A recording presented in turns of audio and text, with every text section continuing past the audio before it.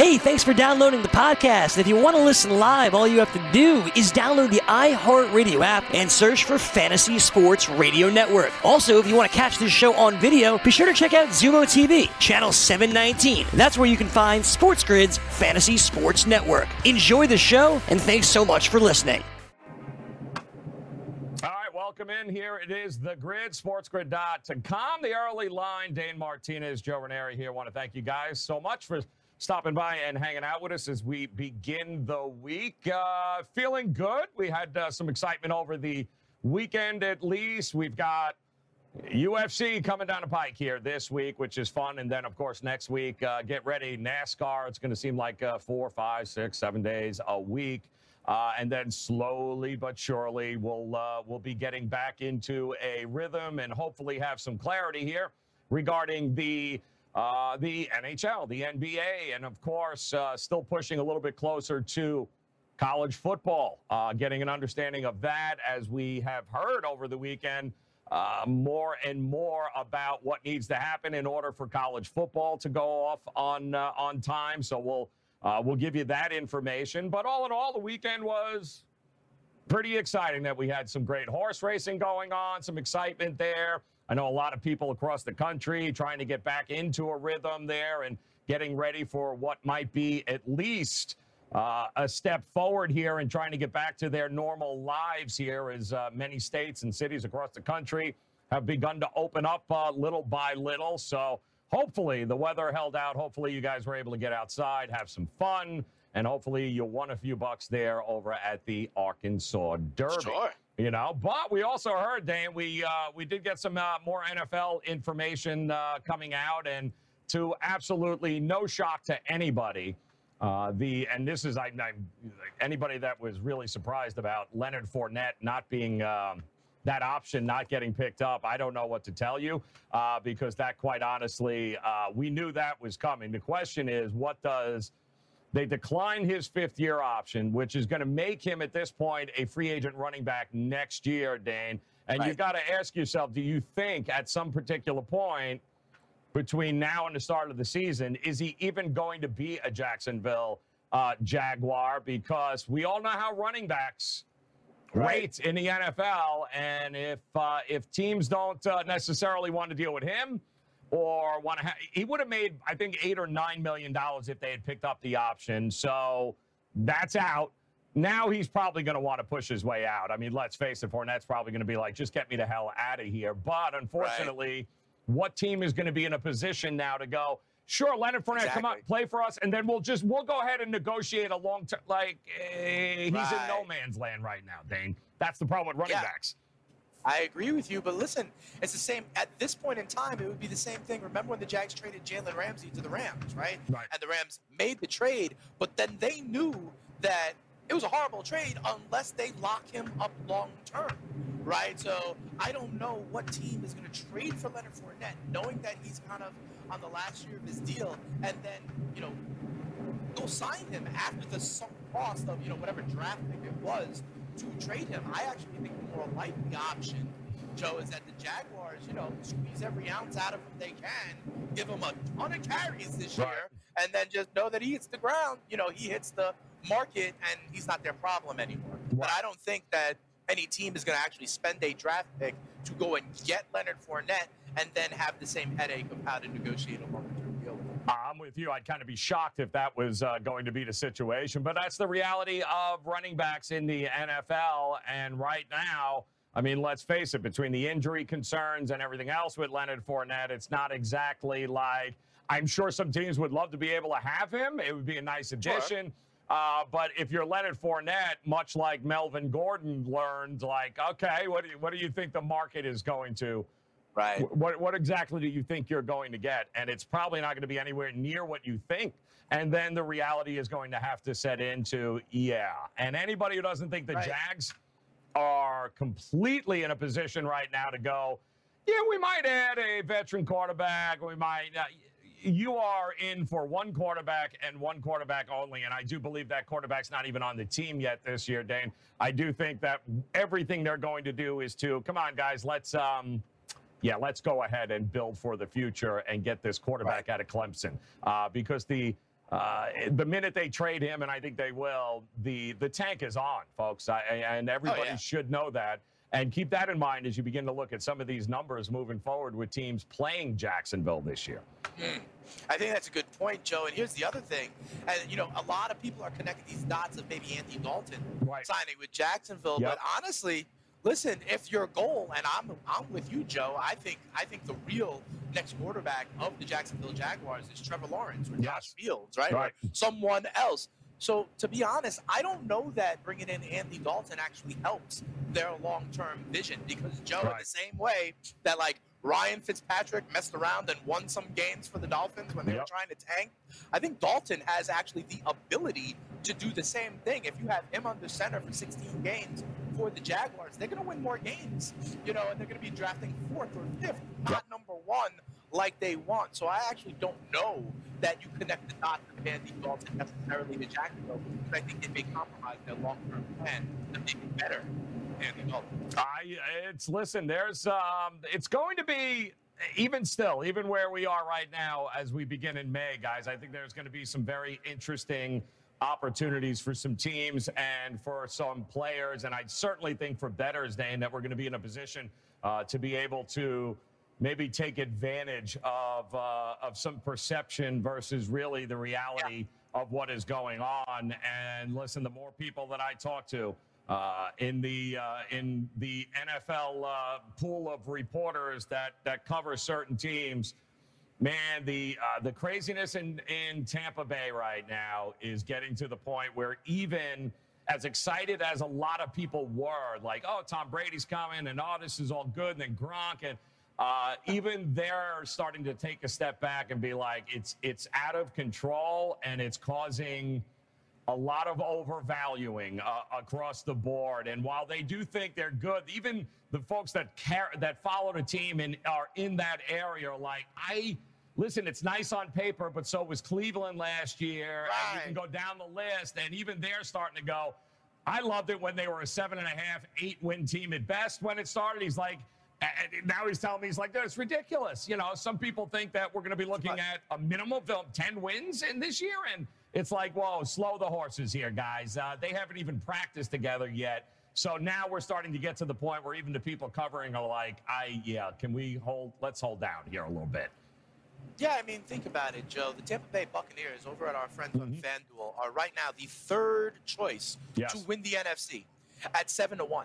Okay, so all of a sudden, and I get it, Tom Brady is huge, Rob Gronkowski is huge. I understand what they have. The idea that Jameis, if you almost take him out, it's addition by subtraction, given the turnovers and the close losses that they had last year. But this is a little bit much, right, Joe? I mean, 7-1 to win the conference? Think about that. Behind only New Orleans and San Francisco, I think that has, to your point, gone a little bit too far. We'll see if there's a self-correction in the marketplace. Yeah, I think it's happening. It's going to come here, guys, because even the people who follow the team are like, yeah, these people are nuts here. Like, and I get it because you've got the perfect storm of, you know, people having to been quarantining here for a couple of months. All of this, the NFL moves forward, and the excitement, and the Patriot fans is another one, Dan, that they just continue to be dumbfounded. Talk to a few of them too, the diehards. And of course, my first question was, so you're going to go out and buy a TB12 Bucks jersey, right? Because you're such diehard fans of Tom Brady, right? And they got that like jilted girlfriend kind of look going on. Like they felt like, scorned. Like, how dare you leave? So like now it's funny. They're like, 20 years, like they want to hate him. They're having that crossroads and that hard time getting there. But, and listen, when you think about it, what would we have thought if Derek Jeter went to play for, the Baltimore Orioles? So I get it. You know what I mean? I get it. But at the same time, just come to the realization, you're Patriot fans first. You're pretty much Tom Brady fans next. But, boy, they really want to blast them, but they're holding off doing it. It's got to be tough for Patriot fans. I'll give them that. It is, but this is not without precedent, Joe, you know? Right. Like 49ers fans, did they hate Montana when he went to Kansas City at the end? Did Colts fans hate, Peyton Manning when he went to Denver at the end? Think about Brett Favre for the Green Bay Packers fans who not only left, but went for a while to their hated rival of the Minnesota Vikings, right? Yep. And the New York Jets. Like, you have to understand when the page gets turned. Joe Namath was a Los Angeles Ram at one point. This happens, right? When stars move on.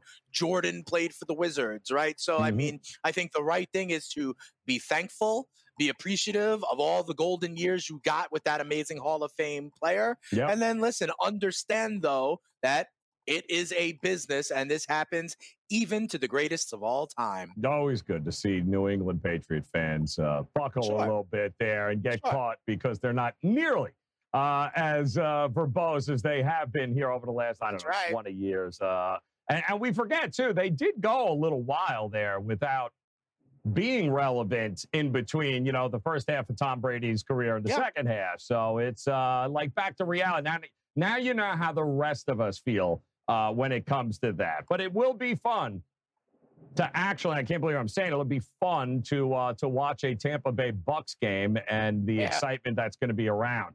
And also, one other thing I forgot to mention, if you don't think the Jags are actually moving on, funny who they brought in here in the backfield, too, over the weekend, Dane, is Chris Thompson. Remember Chris Thompson? I do. Jay Gruden, big third down pass catching back out of the backfield. Yeah, he's on his way there, too. So all that production that people are like, oh, Fournette, what are you going to do? He's a great pass catching back. Yeah, they are doing everything in their power to just plug some holes right now, Dane, and that is about all you're going to get from them.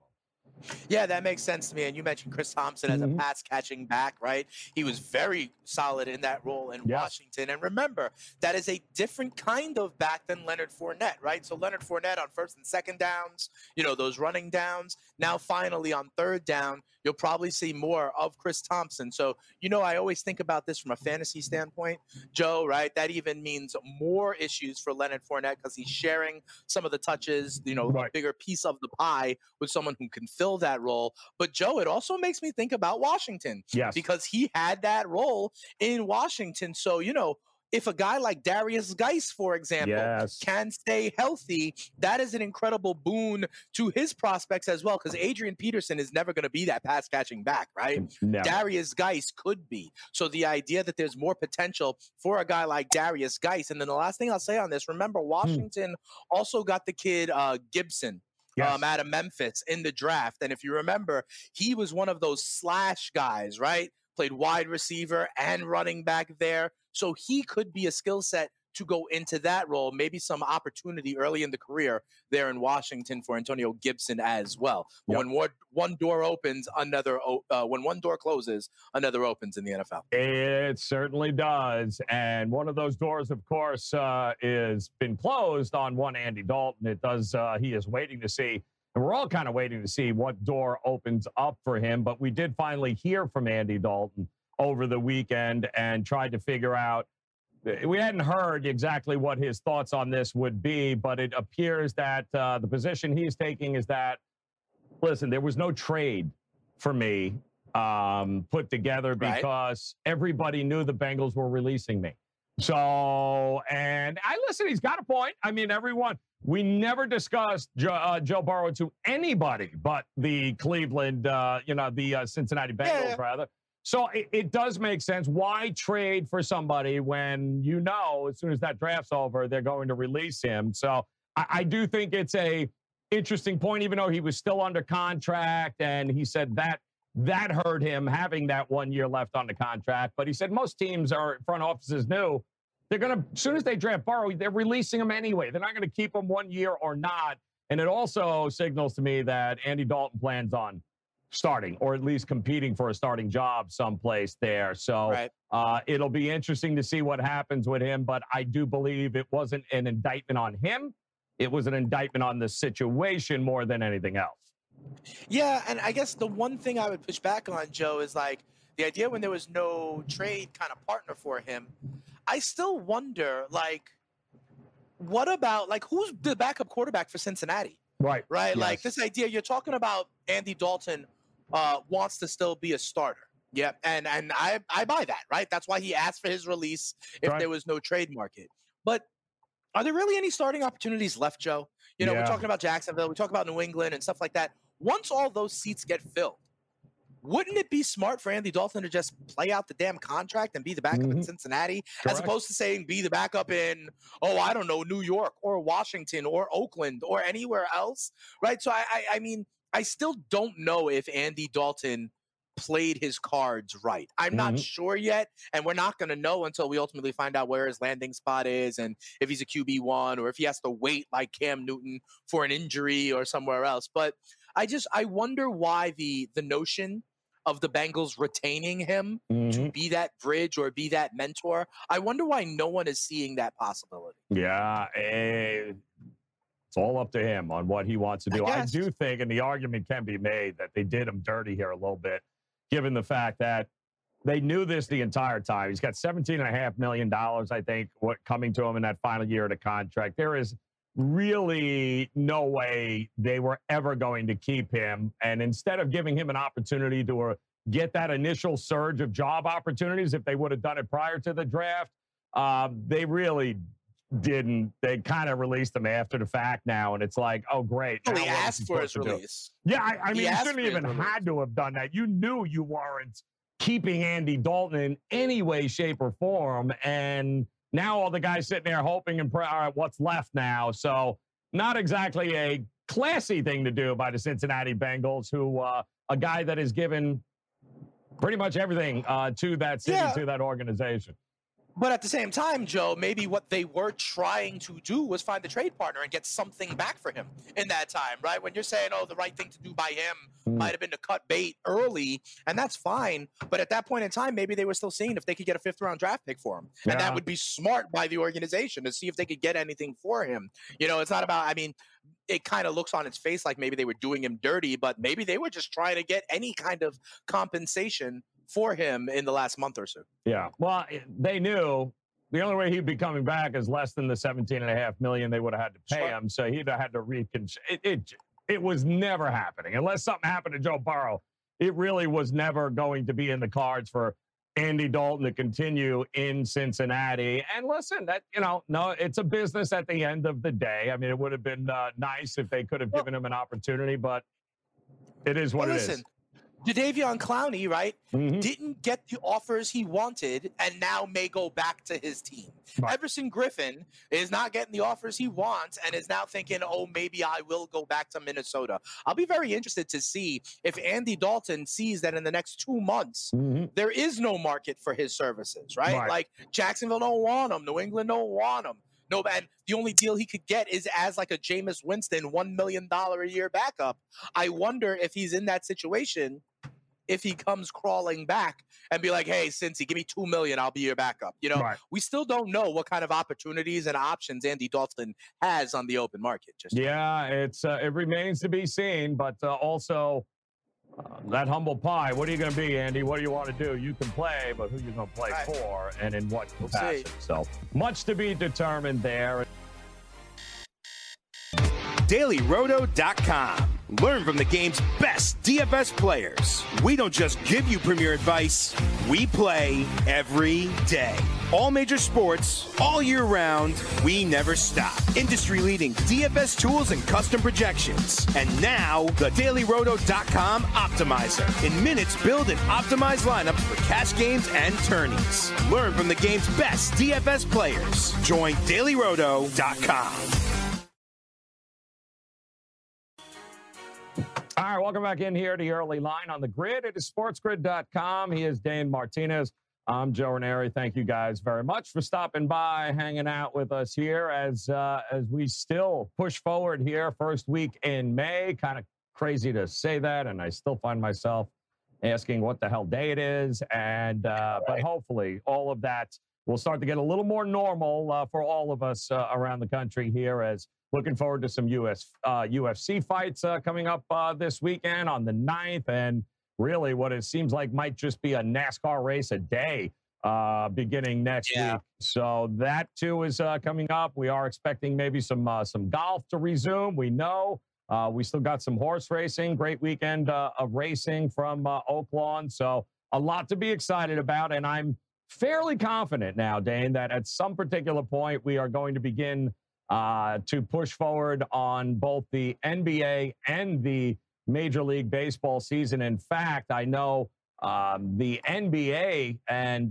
Las Vegas. I remember when we talked about this, Dan, we talked about Vegas as an absolute possibility that maybe we kicked it around. We knew Orlando and Disney were a situation, but Vegas, we said they were another place absolutely in a position to be able to house them and keep everybody in a position to be able to quarantine them like that. But the only problem is Vegas was they haven't even opened yet. And so while Florida's kind of in a different ball game, MGM went ahead and they went out and said, hey, listen, we'd have no problem putting together bubble the whole courts, the teams, the spas, give them an opportunity to stay in the place all in one. You know, they pretty much laid out a plan that would allow the NBA to kind of stay in a fanless bubble in the MGM property, which is, you know, is more than just MGM. Obviously, they have a number of different locations there. So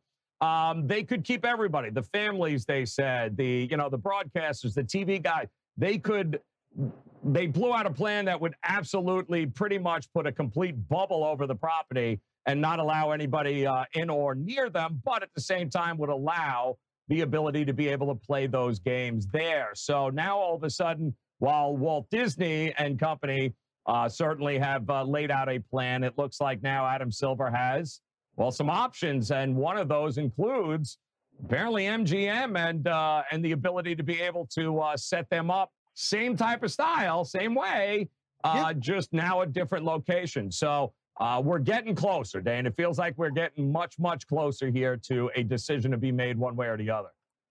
Yeah, and listen, this is exactly what we described all the way in the beginning of this, right, Joe? Mm-hmm. I remember when I kept on talking about, like, the Truman Show. Yes. Right? And it doesn't matter if that Truman Show set, the bubble, is in Disney World, on Vegas, on an island, on a cruise ship, in the Bahamas. It doesn't matter. Right? The conditions have to be the same. Mm-hmm. That all the players and all the staff and families, broadcasters, whatever it is, maids, cooks, whoever it is, they're all in the bubble, and then they're quarantined in the bubble to be able to produce this product that is the NBA or Major League Baseball, right? So I've always thought the idea of having multiple bubbles is a good thing, right? And the same thing about Major League Baseball. It was going to be all the teams in Arizona. Then it was Arizona and Florida. Now we're hearing kind of this other divisional alignment that has Arizona, Florida, and the central, like kind of using Texas if need be, right? The more bubbles, the better, right? But that is conceptually what needs to happen. So maybe we got an option in Disney. Maybe we got an option at MGM or on the Strip. Wherever it is, right? Dana White thought there was an option in the Native American reservations in California. So, but regardless, the local governments have to be a part of it, right? Because if you think the MGM, and that's cool, but what if the Vegas mayor or the Nevada governor says the same exact thing that Gavin Newsom did to the UFC? So that's why these all have to be together. But absolutely, wherever the Truman Show bubbles are, that's where they are, and the more the better. And it makes sense. They're talking about using the Mandalay Bay Resort, 4,700 rooms that are connected to 2 other hotels. It's a kind of a 3-hotel situation there with the courts. Right. They'd also be the Luxors right next to it. They would use that, which means families, everybody would be able to do it, catering teams, and it makes total sense. I love it. I love the idea, and I think certainly, and I got a lot of friends there in Vegas right now. That would be something that would be a tremendous boost to that city, and certainly to the folks that are there if they can pull it off. You know, it's one thing for a league to be ready for a bubble situation. It's a whole nother thing, unfortunately, to have the bubble ready for the league, because along with that, testing and staff, and how do you That's why I keep saying it has to be a collaborative thing that's decided. The league is one thing, the players are one thing, the local government have to be involved, you know, whatever it is. That's why, and you know, Joe, last week, remember when like LeBron said something, I was like, great, that's nice that he could say that, but all of these things are going to have to be collaborative efforts. It's nice for, you know, Dana White to say something, or Gary Bettman to say something, or the governor of Florida to say something, or the head of ESPN to say something, but it's not going to matter unless the union's involved, the team, everyone has to be at the table figuring out a collaborative solution. Yeah, the thing that made Disney so interesting was the fact that it's private property. So it keeping the fans out, and that was always one of the big concerns about any plan was being able, because, fans are going to be. Sure. Yeah. I mean, they're going to be ridiculous anyway. So, but the ability to, that's why you couldn't have it like in an arena somewhere. And you get a private piece of property like Disney World there. It is very easy for them to shut it down, police it, and make sure that everybody in that bubble is safe. But they didn't have anything else offered that could do just that. And that's really kind of where it starts. But when you have a 4,700 room, 3 hotel, clip there that is privately owned, that all of a sudden gives you an opportunity now to have some competition. So you got to have those things in place in order to consider playing. And at least those things right now are in place, either Orlando or Vegas. Interesting time slots for both, I would say. Interesting on how to view, certainly from a TV deal, on where that would work. But it's maybe even both, Dane. You know what I mean? Maybe even a possibility. I think it would be both. You know what I mean? Have split it up. Yeah, absolutely. The same way as in Major League Baseball. We talked about Arizona and Florida, right? I think you do need that, because what happens, Joe, with any of these plans? Yes. I'm seeing right now, by the way, we've talked about Bundesliga wanting to open up on May 9th. 3 players from one team have tested positive. Yeah, right? Exactly. So it behooves you to have options, right? So whether if Vegas and Disney World are an option, because at some point someone's going to turn positive in one of these options, and we're going to have to think about how they shut it down or how they move or how they continue to adjust and have contingencies. So the more options, the better, Joe. Yeah, the league also, the association shut down or postponed rather, the draft and the lottery and all of that. Yeah. They were supposed to have a combine, but they have moved and said that's not going to happen. They usually have that, I believe, sometime this month. I think it was the end of the month. It was going to be scheduled, and that makes total sense. Obviously, they'll be able to push that down. The draft, I think, was set for June 25th, but all the things that lead up to that draft we're going to get ready to happen this month. But if you can't get guys to combines, it's going to be kind of It's a ripple hard. effect. It really is. But also, Joe, I mean, you can't figure out the draft lottery unless you know if you're going to finish the regular season, if the season standings are done or not. You can't do the draft order. You can't do the draft if you don't know what team priorities are, if there's still this piece of a season where someone could have a dramatic injury, right? There's ripple effects. These things have to happen in sequence. And that's what I've been talking about for weeks now, that at some point you compromise next season. Yes. Right? Unless you want to just bail on this one, because, one thing triggers the next, right? The regular season triggers the playoffs, but things like free agency, things like draft position, things like the summer league, these are all triggered by, they're just next in line. So we got to figure out, are we playing it out and it's going to push back next season? Right. Or are we kind of throwing some of it out the window to preserve the start of next season? It can't be both. It's got to be one or the other. Well, it can. And speaking of next season, the NBA, it was reported too over the weekend that, it's getting closer and closer to being a reality. And that is maybe pushing the start of the NBA season to December, which had gotten a lot of pushback originally when this is not a new topic. It has been brought up in years past where there was an awful lot of Christmas people Day. Like, what in the hell are you doing? Most people don't even feel like the NBA starts until Christmas anyway. But why would you want to compete with college football and the NFL for 2 months there, 3 months while didn't make any sense. Like the World Series. Right. And Woj had come out there on Friday or Saturday and had talked about that, the actual merits and here's his tweet, the actual merits of moving the start of the 2021 season are, well, they're ready now. They're ready. They're moving it till December, and it's part of the ongoing conversation that maybe, just maybe, in order to get also, and they got to keep, this is a great point, you want to keep fans or give fans the opportunity to move into buildings with you, right, and come and watch it. Well, the further you can kick that can down the road, Dane, the better chance you have. So whatever happens for the remainder of this year, it's going to be without fans. So do you really want to, and this is also smart, do you really want to start next season with the same situation? Or would you rather give it enough time to be able to, come to a situation where, yes, season starts in December, and you know what, Dan, you can buy tickets now, you can come and see it if you like, and it really is starting to get to that particular point where you got to, even the starts of next season for any of these leagues, starting in December would give you a lot more time in order to be able to put a plan in place that would include fans, which right now you're going to finish the season without.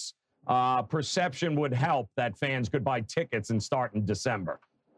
It would, but the point still remains, right? Are you sacrificing this season, or are you starting to compromise next season? It's one or the other if you're trying to fit this in, because the calendar doesn't change, okay? Right. Months are still 30 or 31 days long. You're not buying an extra 2 weeks out of thin air. It ain't happening, right? So either you're compromising the end of this season and all of the kind of league business sequence that has to happen, or you're pushing into next year, one or the other. And so, we've talked about this. You're right. Like, these have been proposals out there before, because in October, November, are people really caring about the NBA and the start of the regular season anyway? I acknowledge that it may be valid. They just have to figure it out. And as I always say, Joe, the devil is in the details. And now they're starting to get to the point where they're realizing where these other level of details start to conflict with each other. Yeah, and you got to keep in mind, too, the idea of moving the start of the season is good, but that also means that players would be giving up their summers, which they have grown accustomed to liking there over the years. But at the same time, you're also increasing the possibility of ratings going through the roof if you're starting in December. And basically all you're going to have to compete with is Major League Baseball for a lot of that time in between. If football's over, right? College football, bowl games, national championship. That would also eventually lead to more money for players. And I got to believe that players, they're pretty straightforward guys. While it would be nice to have your summers off, the ability to be able to make more money because you pushed the season and started it in December, I think is also something. I don't know that they'd get a ton of pushback. The real question becomes all of those networks that carry Major League Baseball and, all the regionals. What are you going to do when you got NBA now and Major League Baseball together? But also, are these owners going to be cool with, sacrificing 10, 20 home dates, and the gate, right? Because if you start in December, the season is no longer 82 games. It's, 60 games. It's 50 games. Oh, no. They're talking the whole season. So they're talking about shifting it from where you play your 82 games, but you're going to be playing through the summer as opposed to crowning a champion in June and having, July, August, and, September to yourself. Yeah, that ain't going to happen anymore. But again, your only competition is Major League Baseball. So would somebody prefer to watch the Oklahoma City Thunder or the Kansas City Royals? And that's, the networks who carry local baseball teams and have those. And we know those contracts are monstrous. What do you do now if you've got to carry both an NBA team and a Major League Baseball team? And, which is a better ratings grabber? Ooh. And that is why, again, all these things need to be collaboratively decided, because what you're talking about, sure, maybe the owners or the players are like, oh, yeah, I can get some more money. And the networks, maybe TNT, though, or, NBC, whoever it is like, yeah, but we don't like this move. Yeah. Because this is not actually a value add for us, because we have other programming generating the same level of advertisement. So what you're describing is an example, a case study of the same damn point I continue to make, that they all have to be at the table to figure out the solution. This example, maybe the players like this part, but not this part. Maybe the owners like this part, but not this part. But then what about the networks, right? So, again, they've all got to be at the table. These unique circumstances will generate some kind of creative solution. It's not going to be great for everybody, but they are going to have to collaborate and figure it out. No, and they're also already talking about certain players, even when they come back, going to be very limited in what they're going to do. And now names like Zion are being tossed around, and Steph Curry, and they're saying that Zion might be limited. For what get purpose, right? Do the Pelicans really need him to play? Are they chasing the championship? So what is the value? What is it?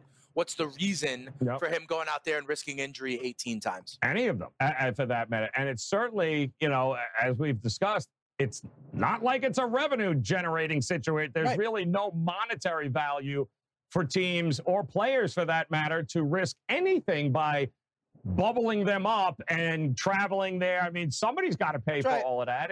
And who the hell's going to do it? I mean, it ain't going to happen for free. And a lot of teams have already lost hundreds of millions of dollars here around the league. So the idea that a team is just going to be like, you know what? Let's go play some games quick. Well, just tack on another 25 million. What the hell's the difference?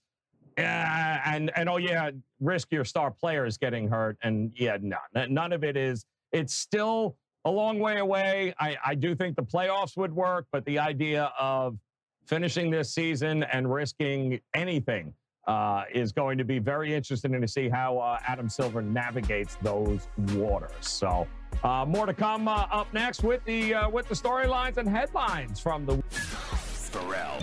DailyRoto.com.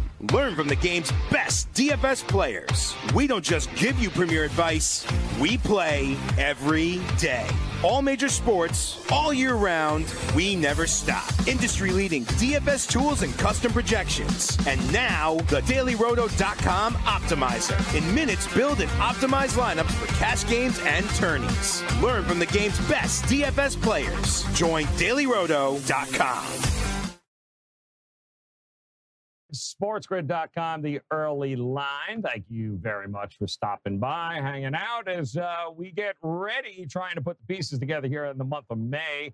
Hopefully get ourselves a little action here. We know it's coming here. We certainly know that UFC is going to give us an opportunity. NASCAR is going to give us an opportunity. Horse racing continues to give us an opportunity. We do have some overseas baseball that I know a lot of degenerates have been dabbling into. Good for them.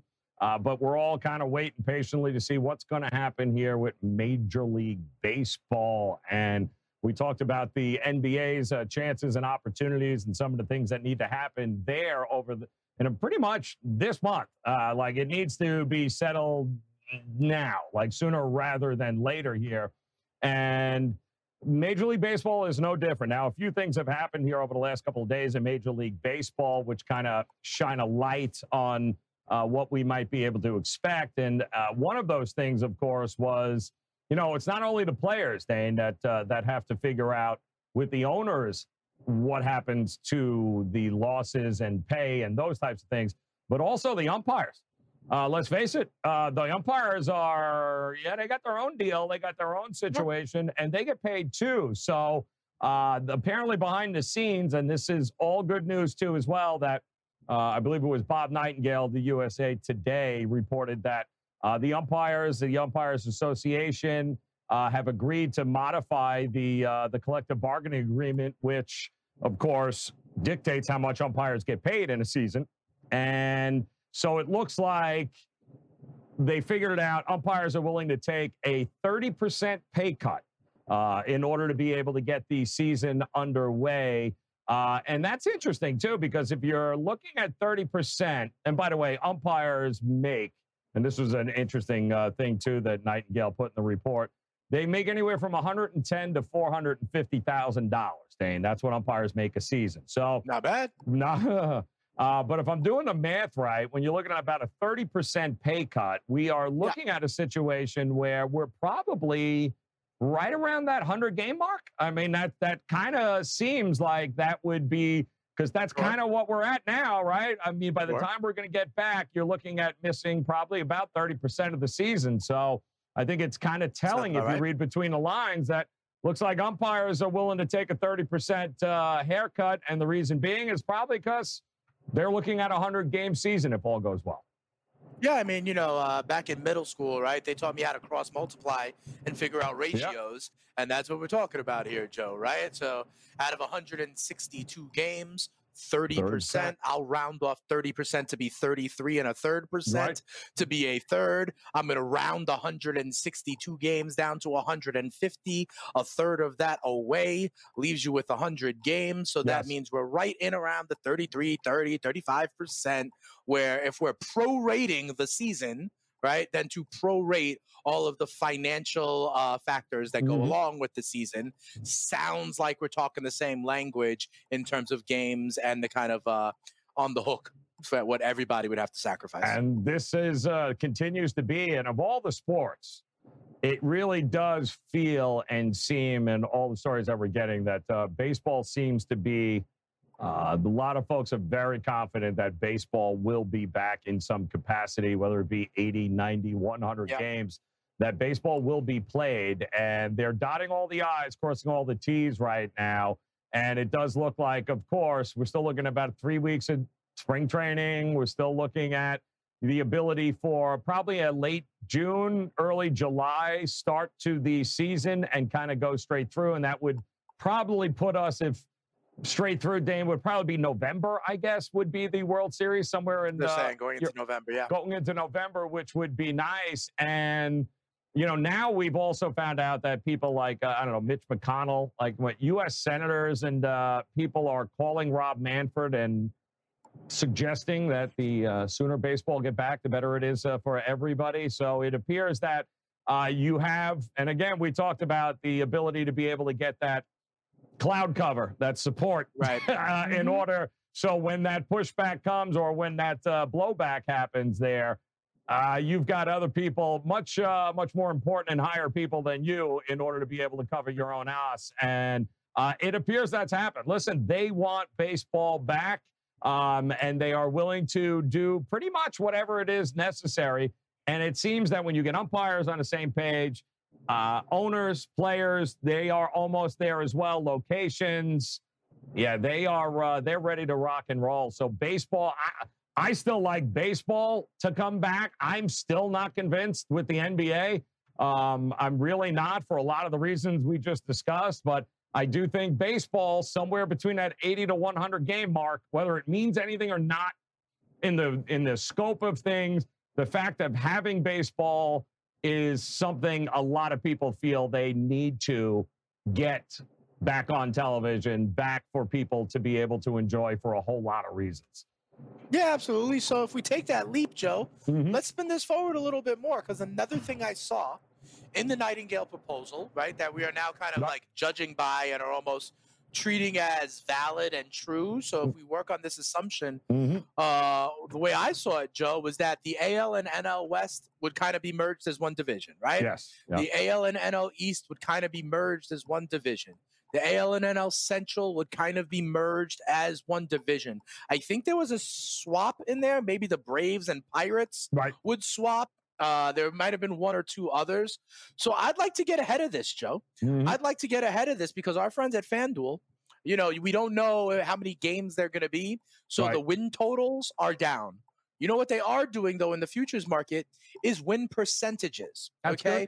And those win percentages, in the same way you were just talking about the 30% for the umpires and the 30% for the games, you are able to prorate a winning, a number of wins in a season to a winning percentage, no matter if it's 162, 120, 145, 80, 100, 75, whatever the case may be.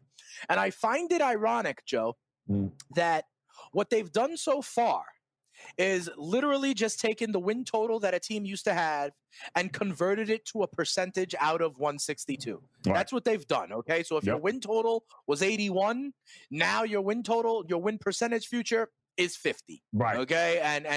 And working off of that. I believe, Joe, we can get ahead of this and give all the listeners and viewers and fans of the early line and of Sports Grid, we can give them value, Joe, because if those were winning percentages, and we already know if we're believing the Nightingale proposal, right? If we believe that that's what's kind of coming down the pike, then I think we can get ahead of this, Joe. And I'd like to try to find some value with you. All right. So, for example, Joe, the Baltimore Orioles, right? They have a certain winning percentage out there under the assumption of what their schedule was going to be. Okay. Now, though, they're going to see a lot more of the Washington Nationals, a lot more of the New York Mets, a lot more of the Philadelphia Phillies. The NL East is a good division, Joe, right? There's like 4 teams, right, that could be real contenders.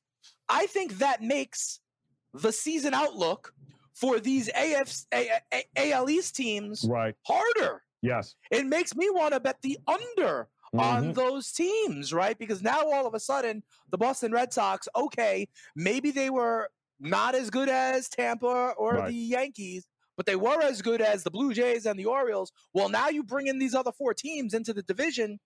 It's a harder road to hoe. So I think I want to go under on the Red Sox for that kind of reason. Maybe a team in the NL Central that now has to see a lot more of the dregs of the AL Central. I'd be more likely to bet, I don't know, the Cubs over or the Reds over, because now they're going to get a lot of Royals on their schedule. They're going to get a lot, you know what I mean? Yep. So do you think there are ways to get ahead of this and find value given what we are thinking of the Nightingale proposal and what your opponents might be? It's interesting because what do you think? And if we play 100 games, keep it rounded, right? If we got 100 games on the season, how many what's the team who is going to be the number 1 seed? How many games are they winning of that 100? Realistically, do you think? Is 60? It?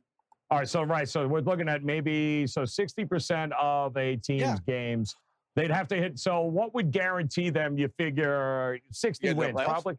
Right? So 60 and above. And is there a shot that, not knowing, of course, and again, because you're talking about 100, and this is the interesting breakdown of it, is what do you do with Garrett Cole, for instance? Because I doubt very much you're going to use Garrett Cole in the same way that you would have.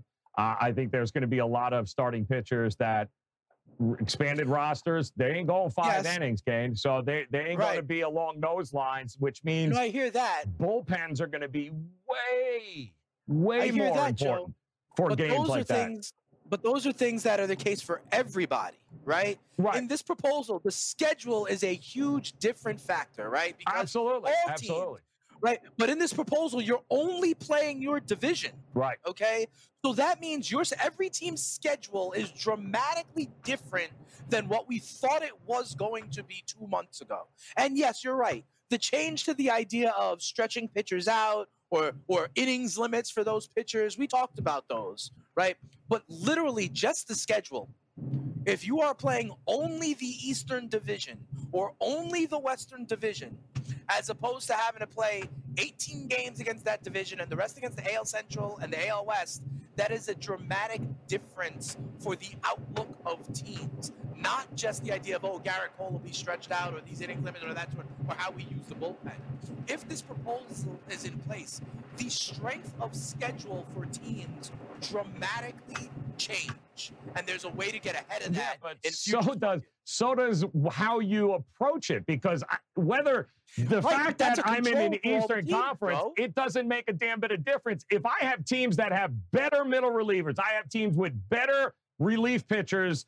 They had great starters, but you know what? They're not going to use the starters like they would in 162 games. So teams that we think would get crushed in this format because of we're still basing it on a 162 game season, you can't, which means now there are going to be teams that are going to be a hell of a lot better because of the way they're constructed in a 100-game season based upon the facts than a 162 normal game season. So if you thought a team was going to win 80 games in a 162 season, okay, yeah, well, in a 162-game season, if they played just this schedule, yeah, the really good teams would probably be really, really good, and the really bad teams would be really, really bad. But we're talking about not the same game. We're talking about a different game it's coached, different game it's rostered, different everything, which means those middle-of-the-road teams that if everything was equal and they had great starting pitching, but the bullpen was going to be iffy, but hey, listen, if they could get 7 or 8 out of their starting pitchers, they're probably going to win more games than lose. Now, all that goes out the windows if guys like Garrett Cole and Verlander, if he comes back, pitch 4 or 5 innings. And then now you're talking about doubleheaders. You're talking about teams that are loaded with certain position players and middle relievers and the ability to go to the bullpen. They're probably going to do a hell of a lot better than most people thought based upon a 162-game season. But 100 in a condensed and multiple players, there are rosters, I am sure, that just look at Major League Baseball last year after 100 games.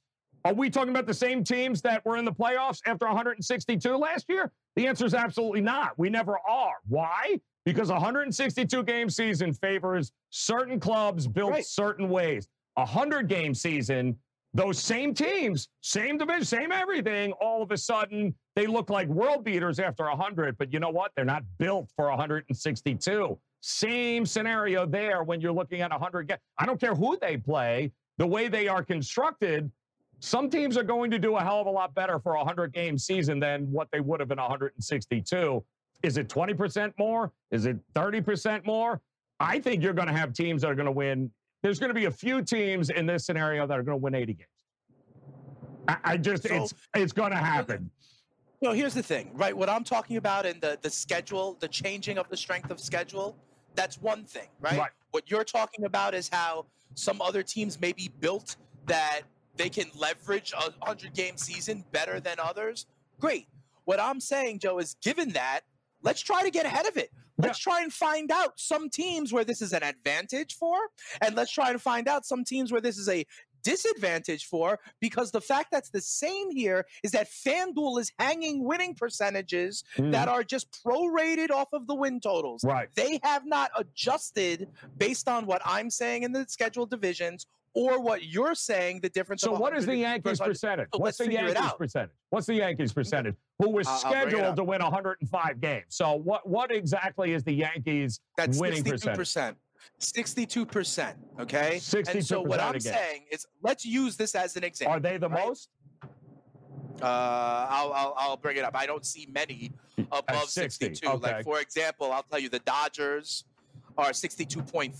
All right, so 62% of their Houston, games. who is probably the next highest win total, let's say. Okay. Or Atlanta. Atlanta's at 56. So, no, you don't have any other 600 ball teams. You don't have here. any. Okay. I'll check Houston because that's the only one I can think of. So you're basically talking 62 and 38. They're at 50, right? They're at 58.5 for Houston. So what I'm saying though here, Joe, is, and I think we're not, arguing with each other. We're kind of saying the same thing. I agree. The changing schedule, the merging of divisions is one thing to take into consideration, right? What you're talking about, teams may be better built for 100 games, is another thing to take into consideration. So because they haven't changed the odds or the bets or the totals on FanDuel, let's use those considerations and get ahead of it and see where there's value. So let's see if what's a 62% win on 162 games? How did they come to this 62%? If it was a 162 game season, what is 62? What's 62% of that? What would that be? 100 wins? What are they saying? It's got to be. I mean, I have to whip out my calculator. It would be 80 in order wins. to do that. No, it wouldn't be, because 80 wins would be what? 50%, right? 500 ball on a 162 game season is 81 wins. All right. So they're saying more. So they're saying 90 wins, somewhere around that. Is that what we're looking at? 60%? So here's the best way for me to do it. Here's the best way for me to figure it out, right? In a kind of basic math, and we're doing math live on air here, right? Like 10% of 162 games, that's 16 games. That's 10%. Okay, Joe? Right. So to go from a 500 ball, which we know is 81, so we're talking 97 to 600 wins, ball. Right. Okay. We're talking 81 plus 16. 97. So a team that had a straight up 97 win total would be a 600% winning percentage. Right. The Dodgers and the Yankees were just over that. So it's a little bit more than 97. So they're basically we're talking like saying, 99 or 101. So they basically kept it the same. Yeah, they basically kept it the same. They have kept it the same. That's the point I'm... DailyRoto.com. Learn from the game's best DFS players. We don't just give you premier advice, we play every day. All major sports, all year round, we never stop. Industry-leading DFS tools and custom projections. And now, the DailyRoto.com Optimizer. In minutes, build and optimize lineups for cash games and tourneys. Learn from the game's best DFS players. Join DailyRoto.com.